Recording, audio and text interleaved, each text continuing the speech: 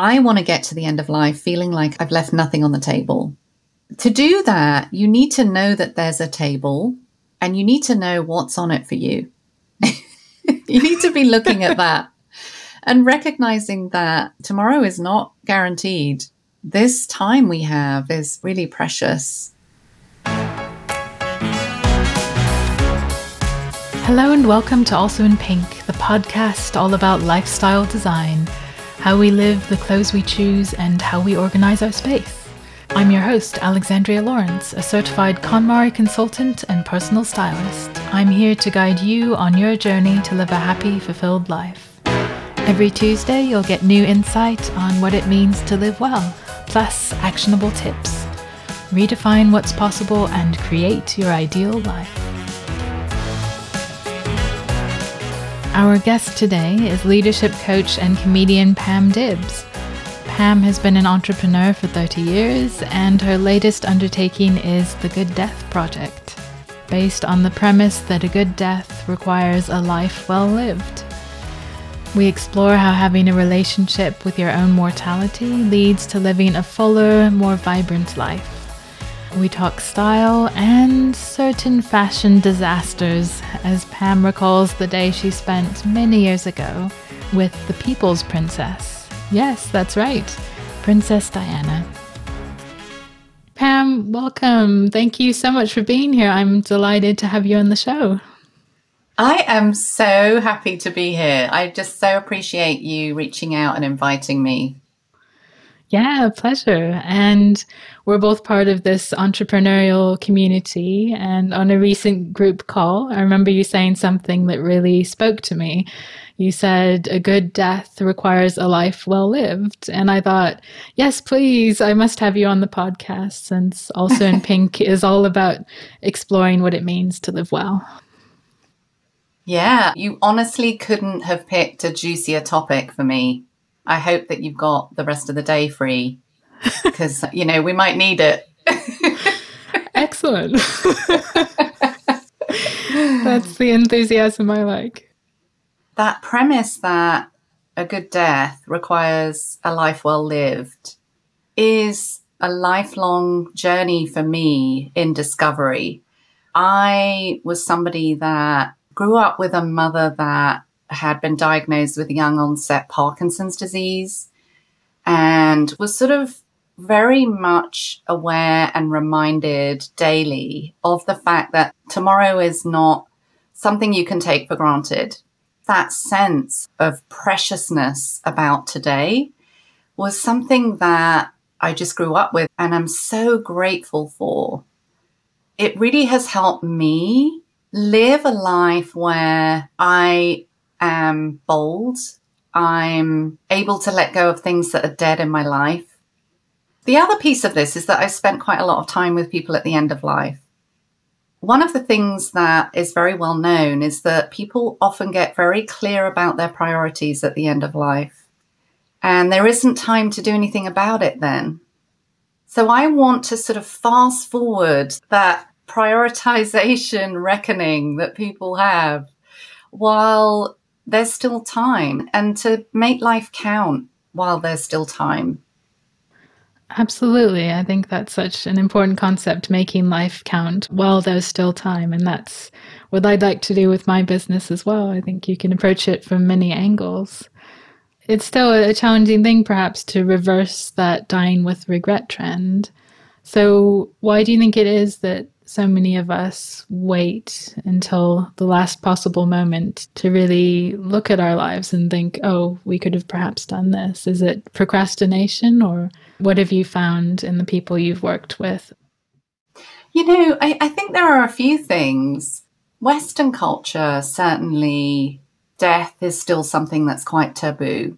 It really is seen as quite impolite in many conversations to bring it up. And people get really uncomfortable about it. And I think there's a lot of, the best thing is, to just be in denial and not think about it. And I think it costs us a lot when we do that. And those costs are quite invisible until we get to the end of life. If we don't have some kind of relationship with death, I'm not saying that we have to love the idea. That's probably going to be a stretch for most folks. But having some kind of relationship with it, for instance, Steve Jobs had a wonderful practice every day. And he would look at himself in the mirror every day and say, if today was the last day of my life, would I want to do what I'm about to do today? And if the answer was no for more than 2 days in a row, he would drastically change what he was doing.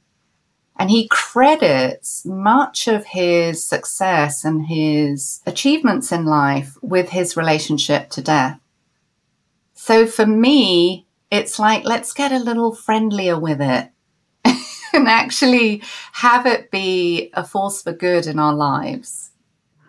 And I think one of the things that this can sound like, which I hope it doesn't, is that it's about getting busy.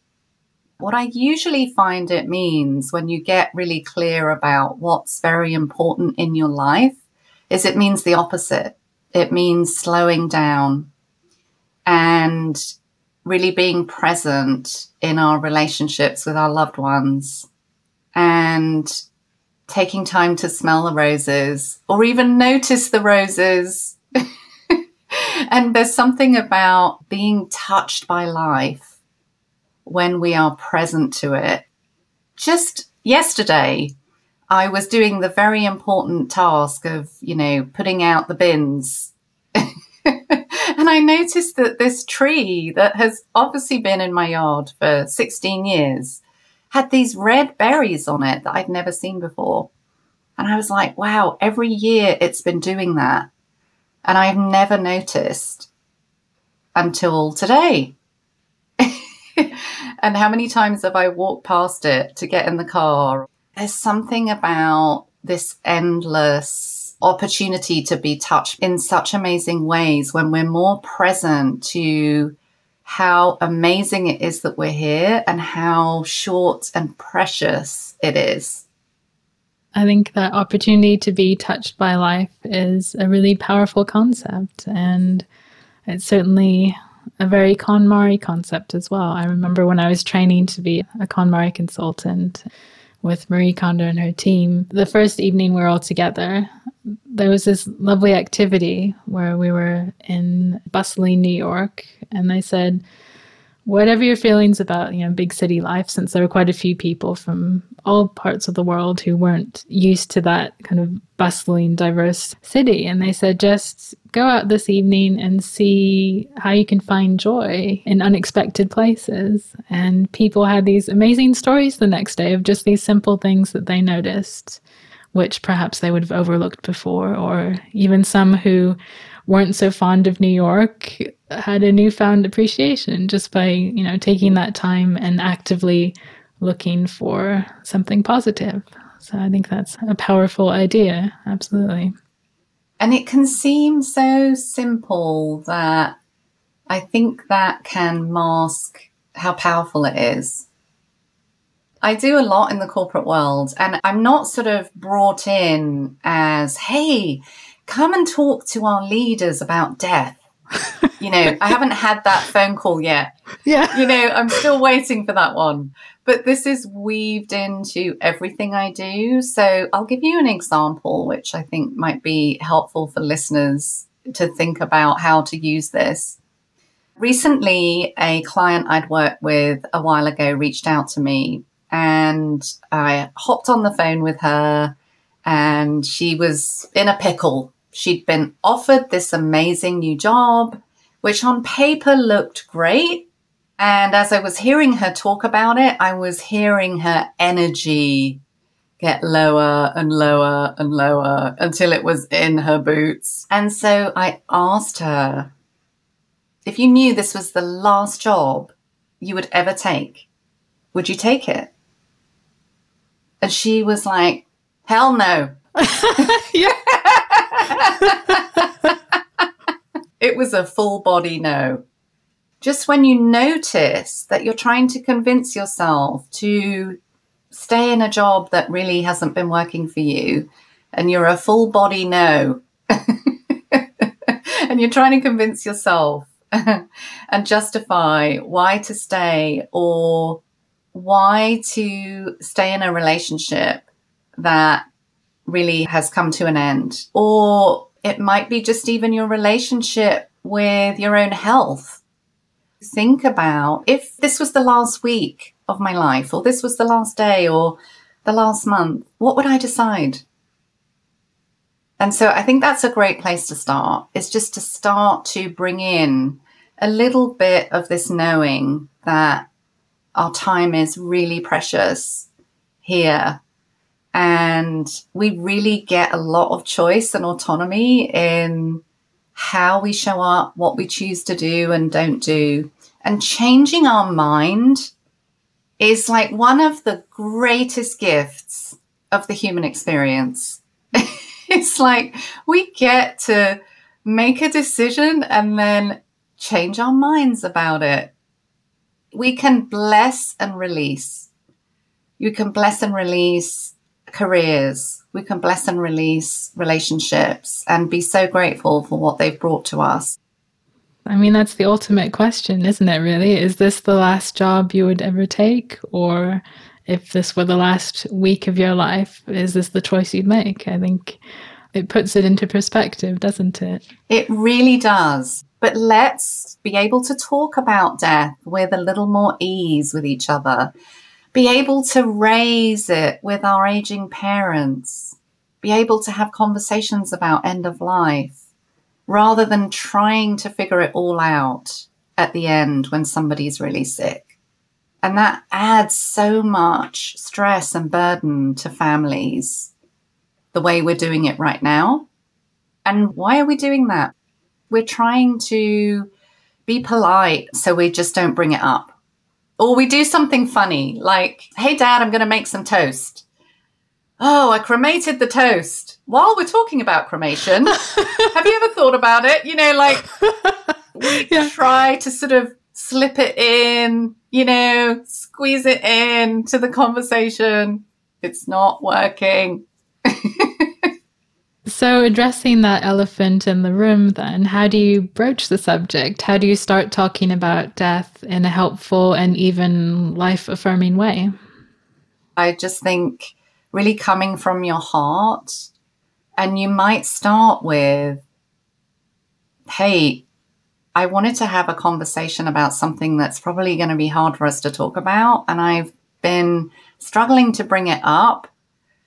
And I wondered if you'd be open to a conversation about it. It doesn't mean we have to have it now.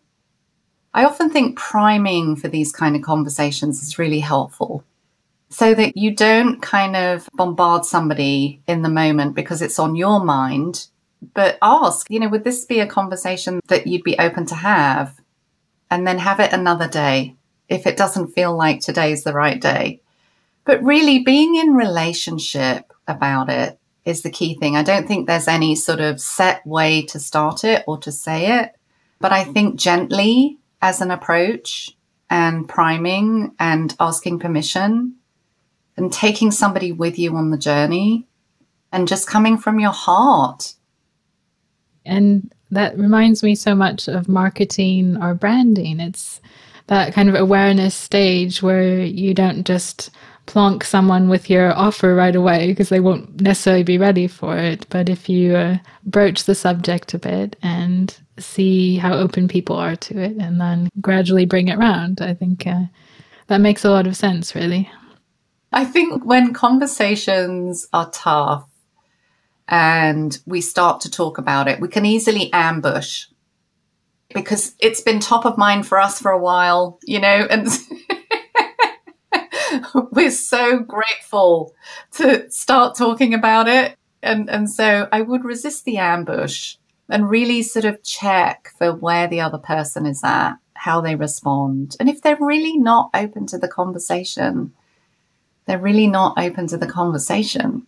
It doesn't mean they won't be at a future time. But you know what? Most folks who are aging, in my experience, are really relieved to talk about it. It's on their mind a lot, and they don't know how to bring it up. I think bringing it up is just seeing that you're being in service and it coming from love, I don't know how we could go wrong. Oh, that's a wonderful and very helpful way of looking at it, I think. The other day, my husband and I went out for a meal. So exciting, post-lockdown, to be in restaurants, having a meal.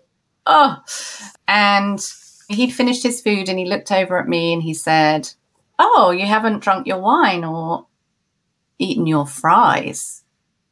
And of course, he looks very shocked because I'm Irish by descent and potatoes are generally not safe around me. You know, they will not be left. And so I said, the fries are cold and the wine's not good. And life's too short for bad wine and cold fries. And, you know, it really is. Well, hello. Can I just say thank you? Thank you for listening. And if you're enjoying the show, it would mean the world to me if you'd rate and review Also in Pink. I'll make it super easy for you, and you can even win a prize. Submit your review on Apple Podcasts or wherever you get your podcasts for a chance to win a 20-minute one-to-one virtual coaching session with me. Pick my brain about life, KonMari, or style. I'll announce the monthly winner on each Ask Alexandria episode, so be sure to listen out to see if your review gets picked. All you need to do is go to ratethispodcast.com/alsoinpink and rate and review the show. Want tips on how to win? Write something genuine. Be thoughtful and let your personality shine through. Bonus points for a dash of charm. And for your weekly dose of podcast joy, subscribe to Also in Pink so you never miss a show. Thank you so much. You really are a star. So one of the things I do is stand-up comedy. So I talk about death using comedy.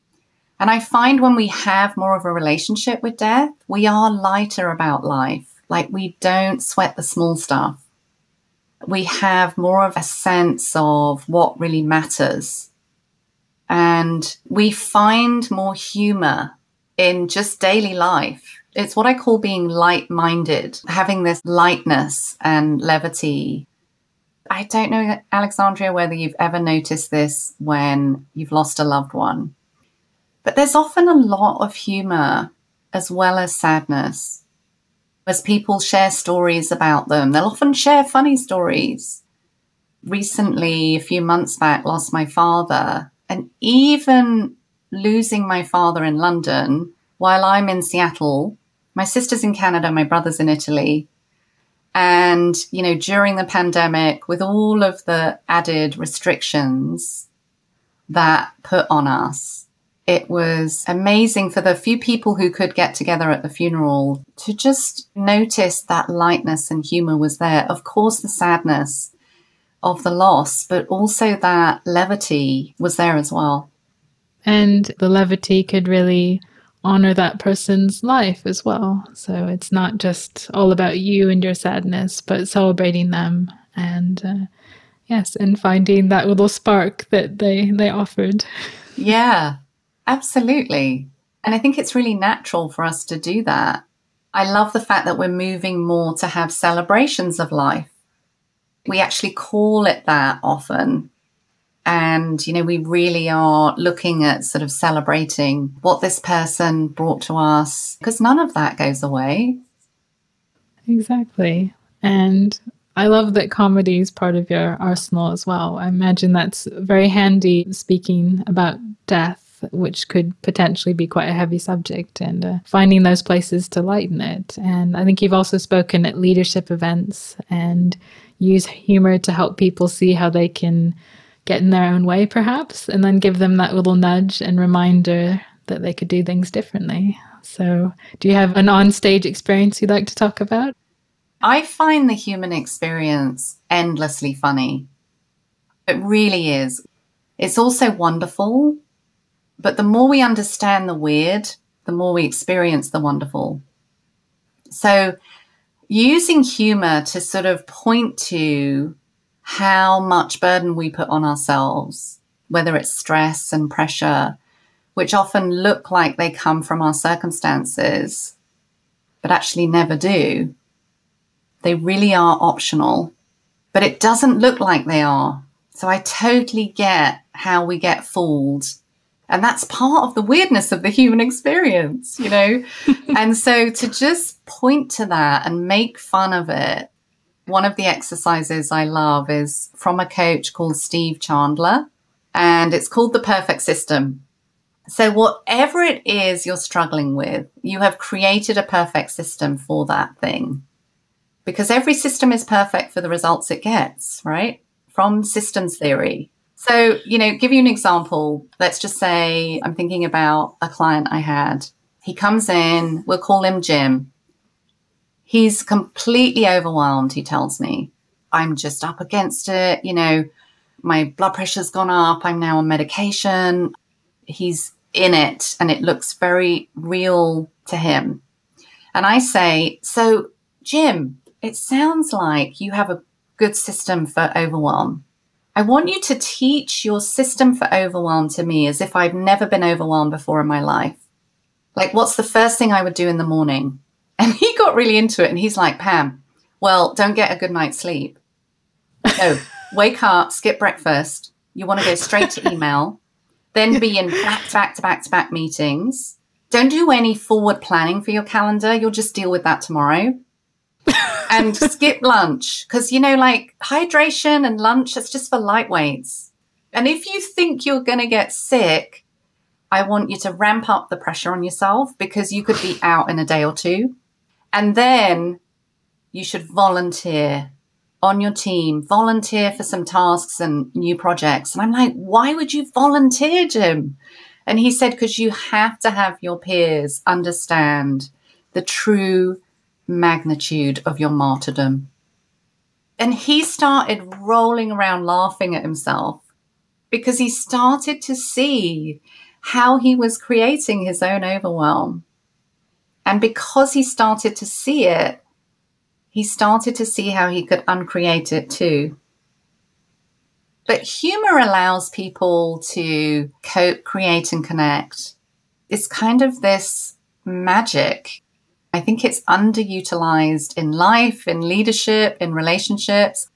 I have been married for 28 years, and I credit humor for being in a happy marriage for that long and continue to just adore my husband. And, you know, of course we have our moments, but to be in a relationship for that long and to still really enjoy being in that relationship. And we actually run a business together too. So humor's the superpower for me. Relationship superpower. Yeah. So speaking of comedy then, do you have a stand-up routine or sketch or something comedy related that you'd like to treat us to? I really like to make fun at the human experience and how we are in life. So like right now, I've been doing a lot of stuff around menopause because that's an experience I'm going through. I've been hit by the menopause truck. One of the pieces I do is around what would it be like if men had the same symptoms that women do during menopause? Well, it would be called menopause. And it would be this huge rite of passage and this amazing time in life. You know, if a man had a hot flash in a meeting, he would just rip off his shirt and people would come in and mop his brow and remember names for him. And then Ford would manufacture an F-150 menopause truck and men would brag about their hot flashes. You know, hey, Carl, how many have you had today? Because they would see it as a sign of deep insight and wisdom and people would gather round and applaud them.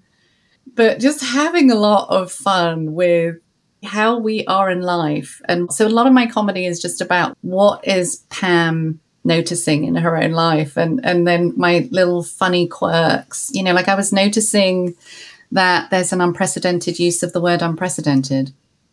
And that had me chuckle for a good week. You know, just noticing these weird things like being in lockdown. There was one day where I was driving my car and I was staying 5 feet from the car in front at the traffic lights. you know, like in which we're so confused, you know, we don't know what to do. And so we've just got this, I've got to be 5 feet from anyone, you know, and I'm just like, what am I doing? You know, but yeah, just finding fun and lightness. I think one of the things I've always done is looked through life through the lens of what's funny about this. So my husband and I would write comedy if we were bored on a plane. We would just write comedy sets. And I thought every couple did this. I started asking couples, like, what do you write comedy about? And they're like, what? We don't write comedy. I'm like, you don't write comedy sets about your life? You know, this is like a really missed opportunity in relationships. And so it's been like this really amazing thing in my relationship. And my husband's mission in life is that every day to make me laugh once, and then everything else is gravy. That is a wonderful mission. I think we could all adapt that. And he does it. He really, really does it. He's the funniest person I've ever met. Yeah, he's hilarious. It's usually just weird, quirky things. Like the other day, I'm obsessed with the Olympics. So I'm watching the Olympic trials. Oh. And if I have bags under my eyes, that is why. This week, the gymnastics has been finishing, and getting on the gymnastics US Olympic team is harder than getting a gold medal at the Olympics. But I was watching some of the track and field, and my husband happened to be like walking past the TV when the gun went off for the 200 meters final for the women's. And he happened to be carrying a couple of cushions. And so he made out that he'd been shot. And he did this like dramatic fall to the floor onto the cushions because the gun had gone off. And it just, the timing of it was so perfect. I was crying with laughter, but that's our lives. Just laughing about silly stuff. So has he got his humorous bit in yet today? Or I guess it's a bit early for you, maybe. It's a little bit early. Yeah, a little bit early. He's not a morning person. Okay. We can forgive him for that. Yeah.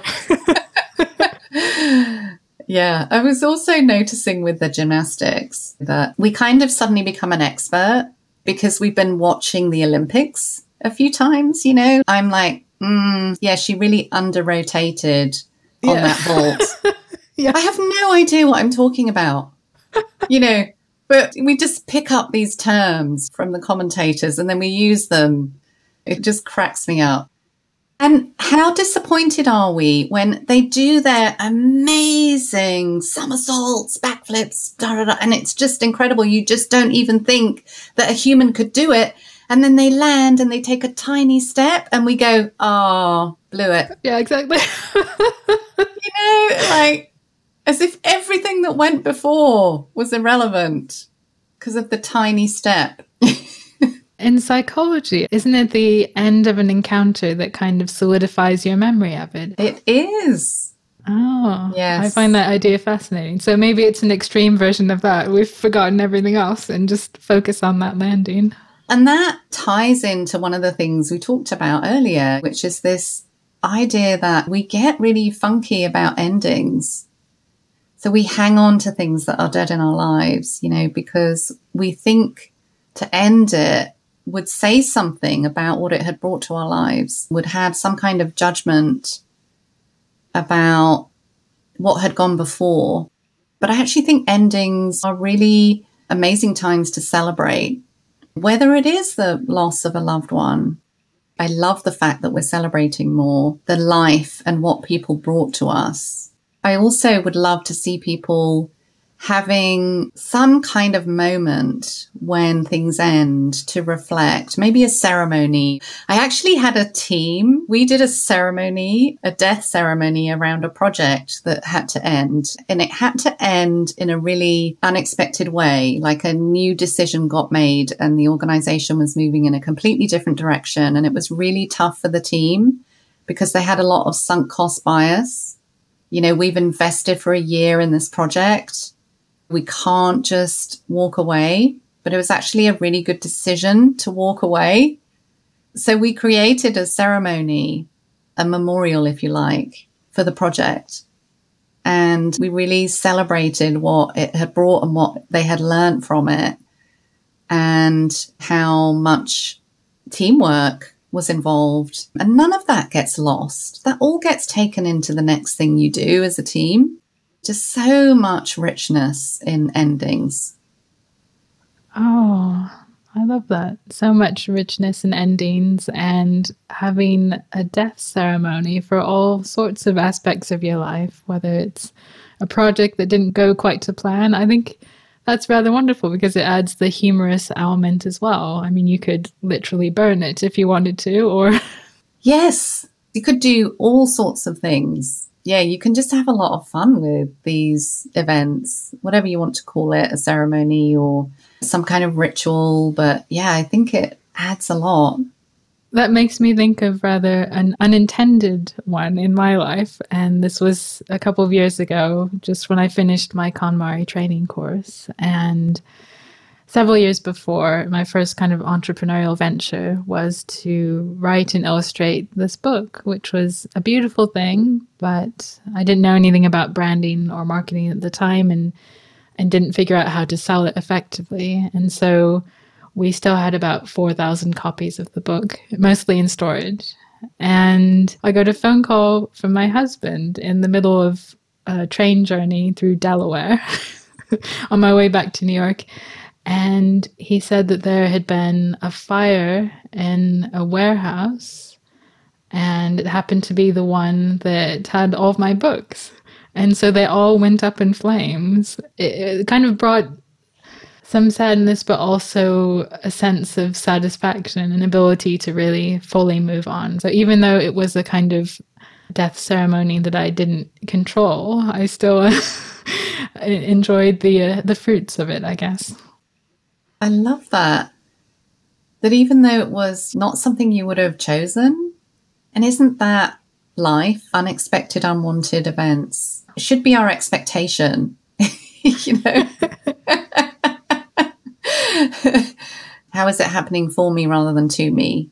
Can we hold them with some curiosity and some lightness and let go of the grip of how we expected it to go? Like, there's a lot of gripping, and a lot of our anxiety and stress, I think, is all rooted in our messed up relationship with death.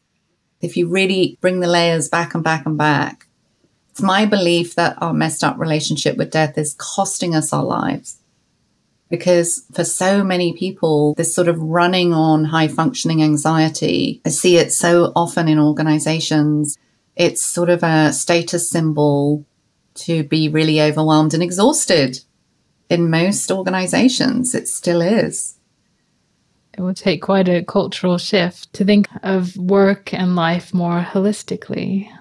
But I think we've proven in the last year and a half that we can adapt to change more quickly than perhaps we thought. So there's nothing like living through a global pandemic to make us all face our mortality in some ways. So how about you? How has the pandemic affected you? Have you had any kind of lockdown realization that's changed your perspective or your priorities? It's been a really rich time for me. In coaching, we're always looking to disrupt the status quo. So really, this level of disruption, not just the pandemic, but everything that's going on, the disruption, climate change, just all of the disruption that has been really front and center for the last 18 months. It's been this enforced disruption, and I think it's forced us all to slow down and reflect. And like you say, face mortality in a way that in our busyness, we didn't have to. When our lives are so full, you really can just be moving from one thing to another. And when all of that got taken away, I think it was a beautiful opportunity. And certainly for me, one of the things I loved about it was that it busted some of my own myths. So I would have said to you 18 months ago that I could not run my leadership coaching business without being in person. And I would have been really wedded to that as a concept. And I completely busted that myth. So within a month, I had migrated everything I did in person to virtual. And I even made one of my programs better by making it a virtual program. And so I am taking 150 leaders through a program in an IT group in a Fortune 50 company. And that all came out of me really just taking a fresh look at how I ran coaching skills for leaders. And I can do it from anywhere in the world. So it's really opened up for me a lot of opportunity. We're thinking about doing some more traveling because really I can be location independent. And I would never have said that was true 18 months ago. So I love that I'm just busting my own myths and self-created rules. The one thing I don't love doing remotely is stand-up comedy. So being in a Zoom room with everyone on mute, it's a little brutal for the comedian. Oh, gosh. Of course, but you need that feedback, don't you? Yeah, comedy is a really two-way experience. And so have you tried it without having everyone on mute? Does that work? No, because I usually do comedy sets to big groups. And so you get a lot of background noise. But everything else I do, whether it's one-on-one, working with teams or running leadership programs, actually, I could say confidently now, I have made it better by bringing it online. So that has been just a huge, huge gift. And then the other thing is my husband hasn't been traveling because he's in film production and works on location a lot. And so it's just been lovely. I'm now sort of going through my second summer where he's not traveling a ton. And that's been really unusual for us. And I've just been loving it, just having him around and hanging out with him in the summer because I don't really usually get to do that much. Yes. And will that change when we're truly post-pandemic, do you think? Because he realized that he would like to be home more. He's talking about maybe traveling less, but also now that I can be anywhere, I could actually be with him more. So that has really just opened up some fun conversations about what's possible. I think that's wonderful to see what might at first seem like quite a huge setback as an opportunity, and having that curiosity to take it forward and explore, and as you've done, find a solution that actually works better for your business and even your relationship going forward. Yeah, I think one of the things that has been a gift is that everything's uniquely unfrozen. And it doesn't have to land back the way it was. A concern I have is that people are rushing back to some kind of idea of the old normal. I'd love for us to never waste a good crisis, is to really look at fresh. What do we want now? Like bringing people back into organizations. They have become used to so much more autonomy and so much more empathy. Well, let's not lose that as we bring people back into the office, because it's been delightful. It's been really amazing to see that. There's just a lot that we can benefit from by things being uniquely up in the air. Uniquely up in the air. That's a wonderful way to look at it. Yeah, I think that would be more than a shame. I mean, it would be a tragedy, really, to have everything go back to the way it was. But I think that's why it's so important to keep having these conversations and challenge one another to really explore this new opportunity we've been given. Imagine if you live the life you really want. Your dream life. Have you ever taken time to picture what it would look like? I mean, what it would really look like? We're not talking about the life you feel you should have, but deep down, the life you secretly want, your ideal life. Maybe you already have a vision.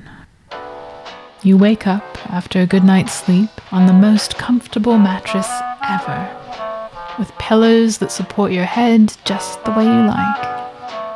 You go to your organized closet and choose colorful, unique clothes that fit you and make you feel good.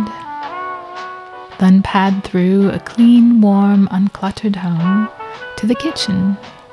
Your refrigerator offers up the most delicious, healthy options for breakfast.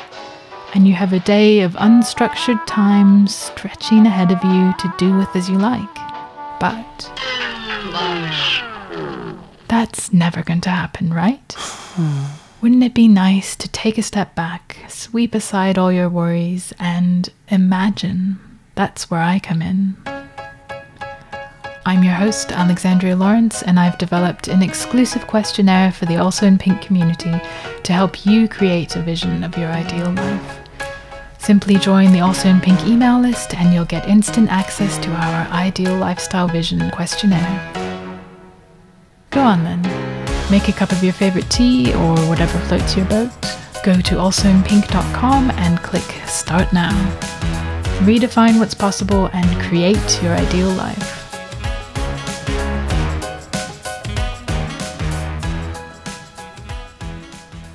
And I see on your website that you spent a day with Princess Diana. So I did. I feel like I have to ask you more about that.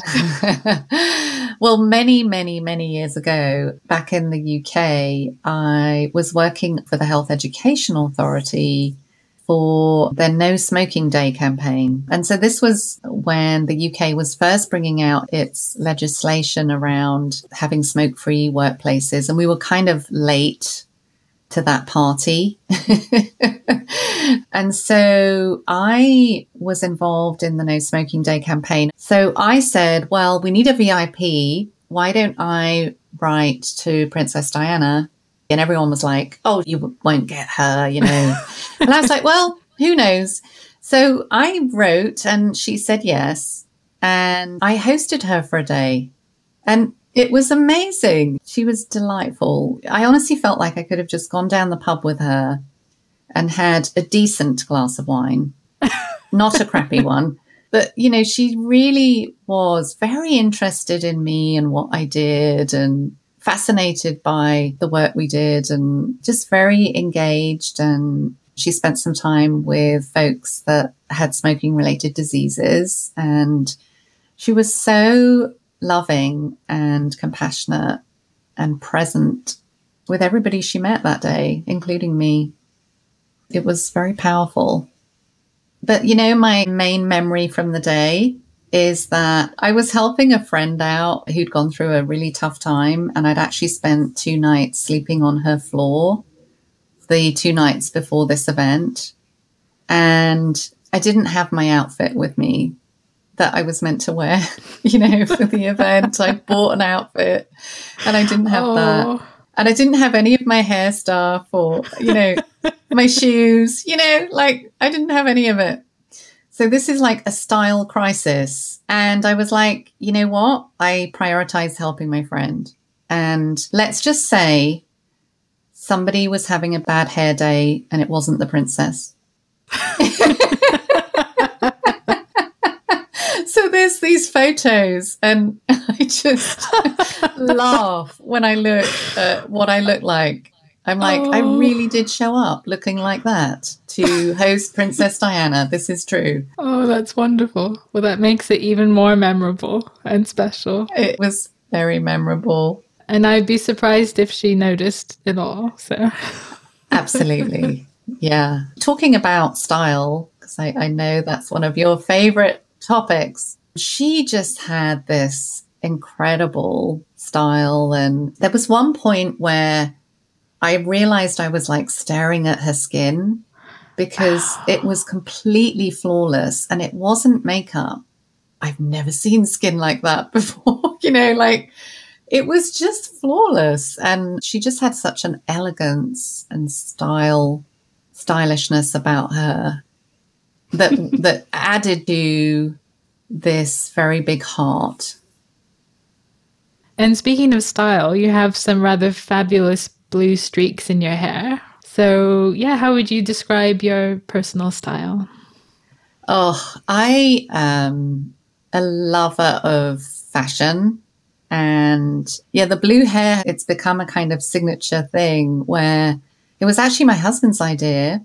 Oh. And he was very specific about the shade of blue. It had to be this cornflower blue. And when I first went to get it done, they did a more teal blue and it just didn't work. And he then started to mix the color for me. So amazing. So I love that. I know. So it's a very particular shade that you can't just buy. It has to be mixed. So for a while, I stopped having it just for a change. And it was so funny because lots of the men in my life complained. They love the blue hair, you know, like coaching friends. And they're like, where's the blue hair? We love the blue hair. So it was really interesting how much reaction I got when I didn't have it. And so, yeah, I've had it again for probably about a good 2 years. What was that like at the height of the pandemic then? Are you able to do it yourself at all, or do you need to go somewhere to have it done? I have it done professionally like every couple of months, 2 or 3 months, but then I can actually keep it maintained myself. So it really wasn't a huge issue. I had my husband do it during the pandemic. Oh, great. He did a great job. He's so good. He would have a second career for sure as a hairstylist if he needed it. Oh, fantastic. Yeah. And then just in terms of style, I think growing up in London, it would be hard not to be influenced by fashion. It's just part of the culture and it's in the air. And so for me as a kid, not being able to afford to buy clothes that I wanted, and I had a couple of friends who were really into it as well. And we would go into shops and endlessly try things on that we couldn't afford to buy. And there was such a joy in just seeing how they looked and putting things together, you know. So we probably drove the store assistants crazy, you know, because just the sort of customers you don't want, who just spend hours in the fitting room and then never buy anything. And we get very excited when there was a sale and we might be able to actually purchase something.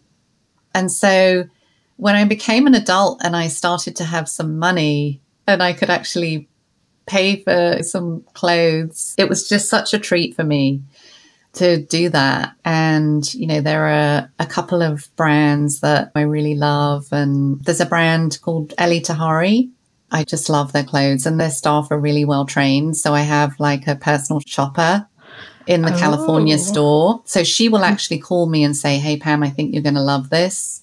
And she'll actually put me on FaceTime and show me. And sometimes she'll try it on because she's a really similar size and she'll show me what it looks like. And so that has been just a lot of fun.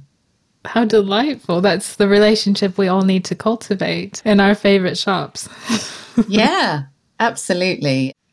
And do you have any kind of daily habit or ritual that brings you joy? Oh, I would say that rather than having a daily thing that I have to do for my joy, my ritual is to be tapped in to what today is calling for in terms of joy, because it really varies. Like this morning, I woke up strangely early, which is really unusual for me.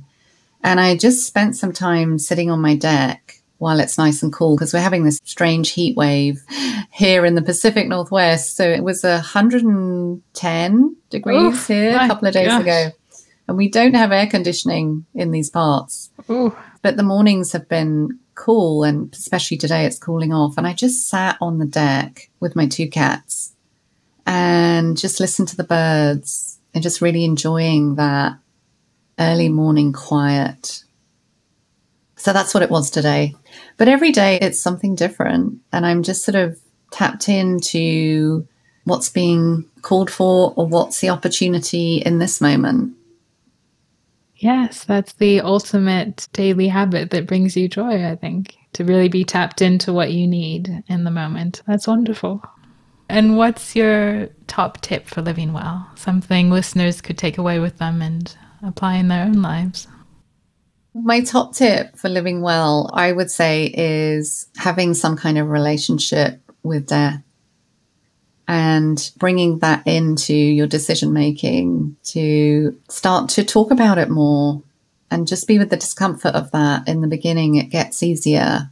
But even just being with yourself about it first and just having some kind of relationship with it. Yeah, that would be my top tip. And can I have a second? Please, go for it. Breaking the rules. That might be my third top tip. There's a lovely quote from Eckhart Tolle that really changed my life a number of years ago. And it is, worry pretends to be necessary and we confuse it for caring. Oh, yeah. Honestly, it was, one of those, like somebody had hit me round the head moments when I read it. And it has just been a really powerful understanding for me.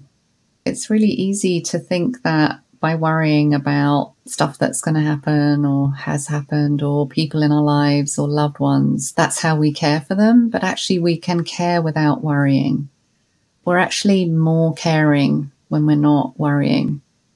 And so what's the best way for listeners to connect with you and have more Pam in their lives? Oh, if you want to see some little funny comedy clips, go to Instagram or YouTube. I have a few of those up. Pam Dibbs. You can also sign up for my mailing list on dibsonlife.com. And there will be much more coming about the Good Death Project. That's the best place to sign up if you want to hear more about that. So, Pam, you're the founder of the Good Death Project, based on the premise that a good death requires a life well lived. So how do you educate and support people through the Good Death Project? Yeah, well, Alexandria, you have the scoop here because this is really new and fresh. So you heard it here first. Yeah, it is a movement, actually, is my hope for what this is. I'd really love to start a global conversation about death and mortality to create more ease and have people live fuller lives. And, really for me, I want to get to the end of life feeling like I've left nothing on the table. To do that, you need to know that there's a table and you need to know what's on it for you. You need to be looking at that and recognizing that tomorrow is not guaranteed. This time we have is really precious. Initially, what this is going to look like is I'm working on a documentary, and then I'm also going to have a podcast. Oh, yeah, I'm getting into the podcast game. Exciting. And there'll be a number of other ways to be engaged and connect. I'm thinking that there will also be a membership. I'm hoping to encourage people to have ending events and ceremonies and coach people through what that would look like. And I'd love for all of that to be community-led rather than it relying on a lot of Pam. So really starting that spark and then having it live on its own and develop. Yeah. So I'm writing a TED Talk and doing more comedic speaking about this topic, especially how much it can help leaders and teams and organizations. So that's what it looks like initially. You heard it here first. Yes, that's very exciting. I think that is such a wonderful concept that could really transform the way we look at life as well and take action on living the best version we possibly can of our lives. Yeah. Watch this space. I'm very excited. Yeah, me too. And so now we've come to the finale. So I have a few quick fire questions to end the show. So what's your most treasured possession? And of course, no judgment. Oh, I would say it's actually this little pen that I have. Oh. So I've noticed that having lost both of my parents in the last 3 years, anytime I find something that they either gave me or somehow I acquired that reminds me of them or is from them, just means so much. And this pen is actually a pen my cousin, who himself died young, gave to my mother and had it engraved. And so it's a gold pen and I sort of keep it safe. I use it when I write cards.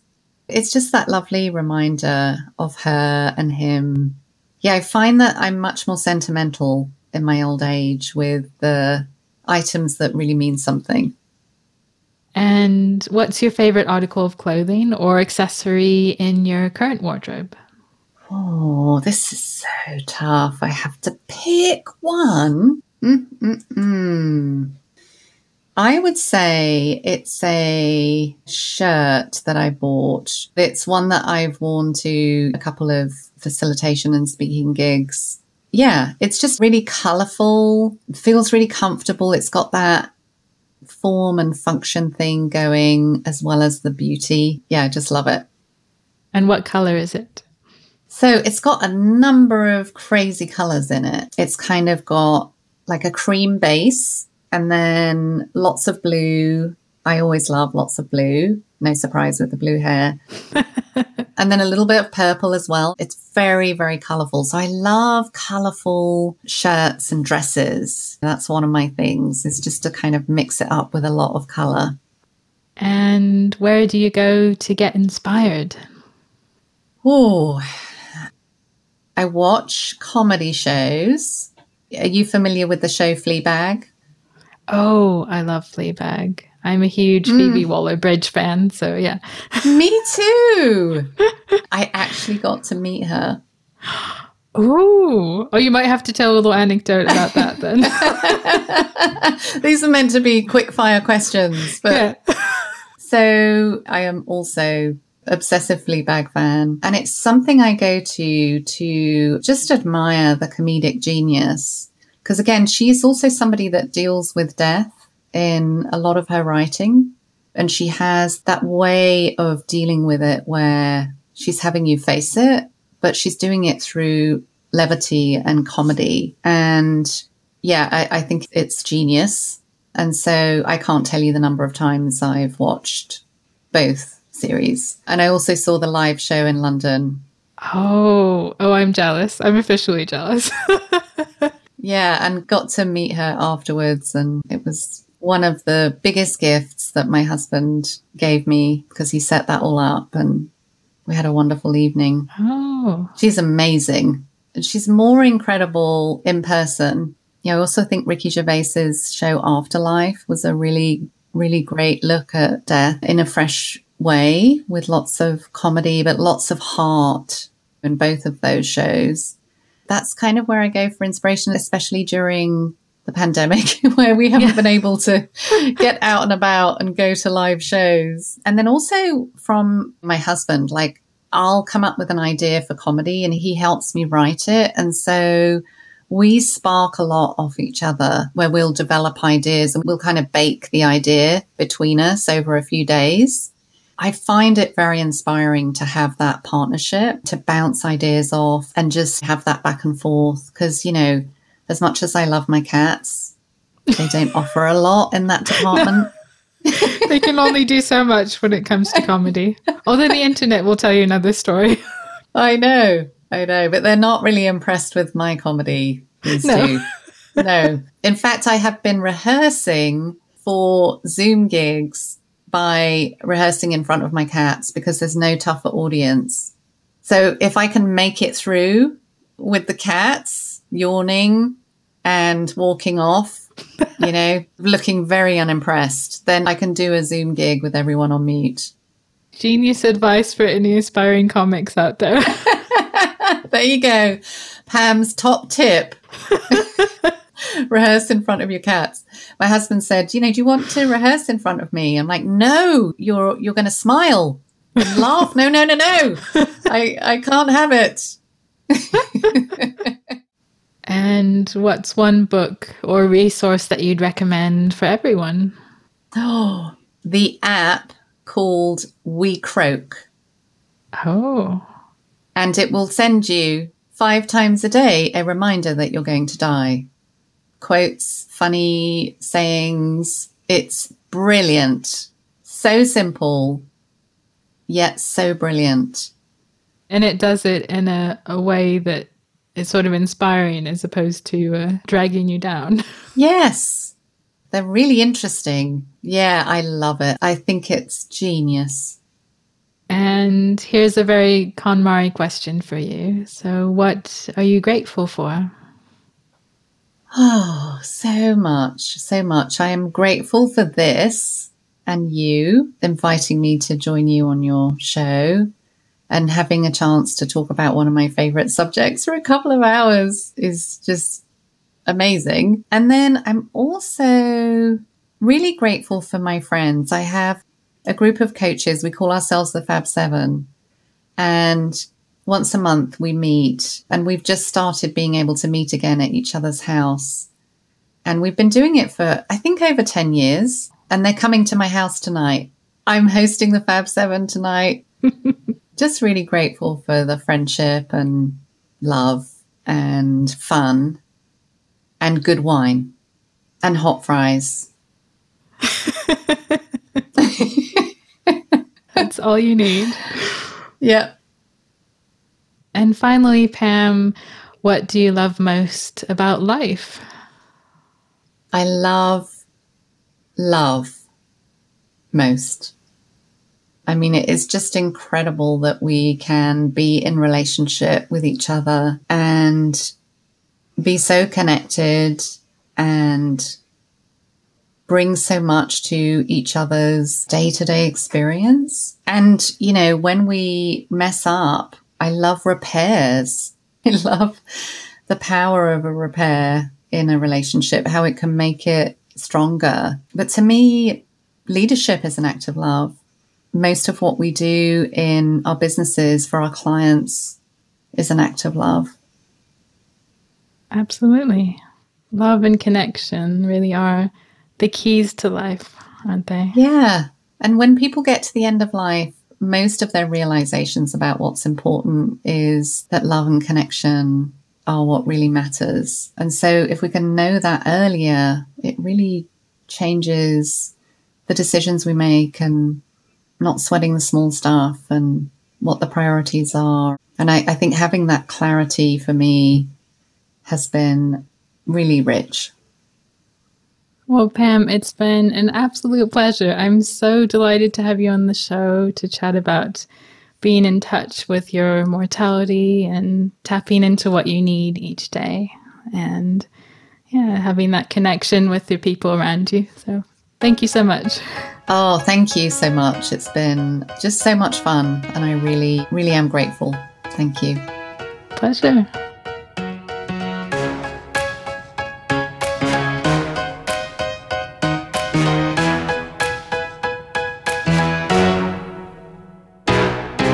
Well, hope you enjoyed that chat with leadership coach and comedian Pam Dibbs.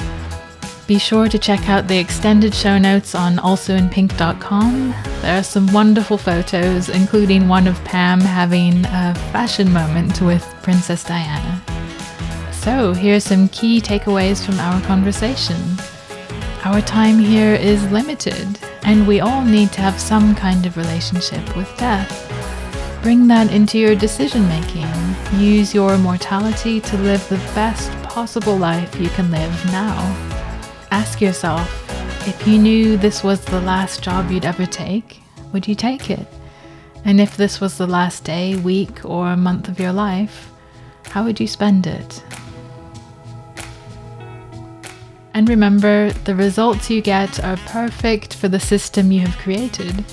So if you're feeling overworked and overwhelmed, explore what it is you've done to create that, and what can you do about it. Yes, you always have a choice, and you can always change your mind. And isn't humor a wonderful thing? See if you can find something each day that really makes you laugh. That's our show then. Thank you so much for listening. I'm Alexandria, and this is Also in Pink, the podcast all about lifestyle design.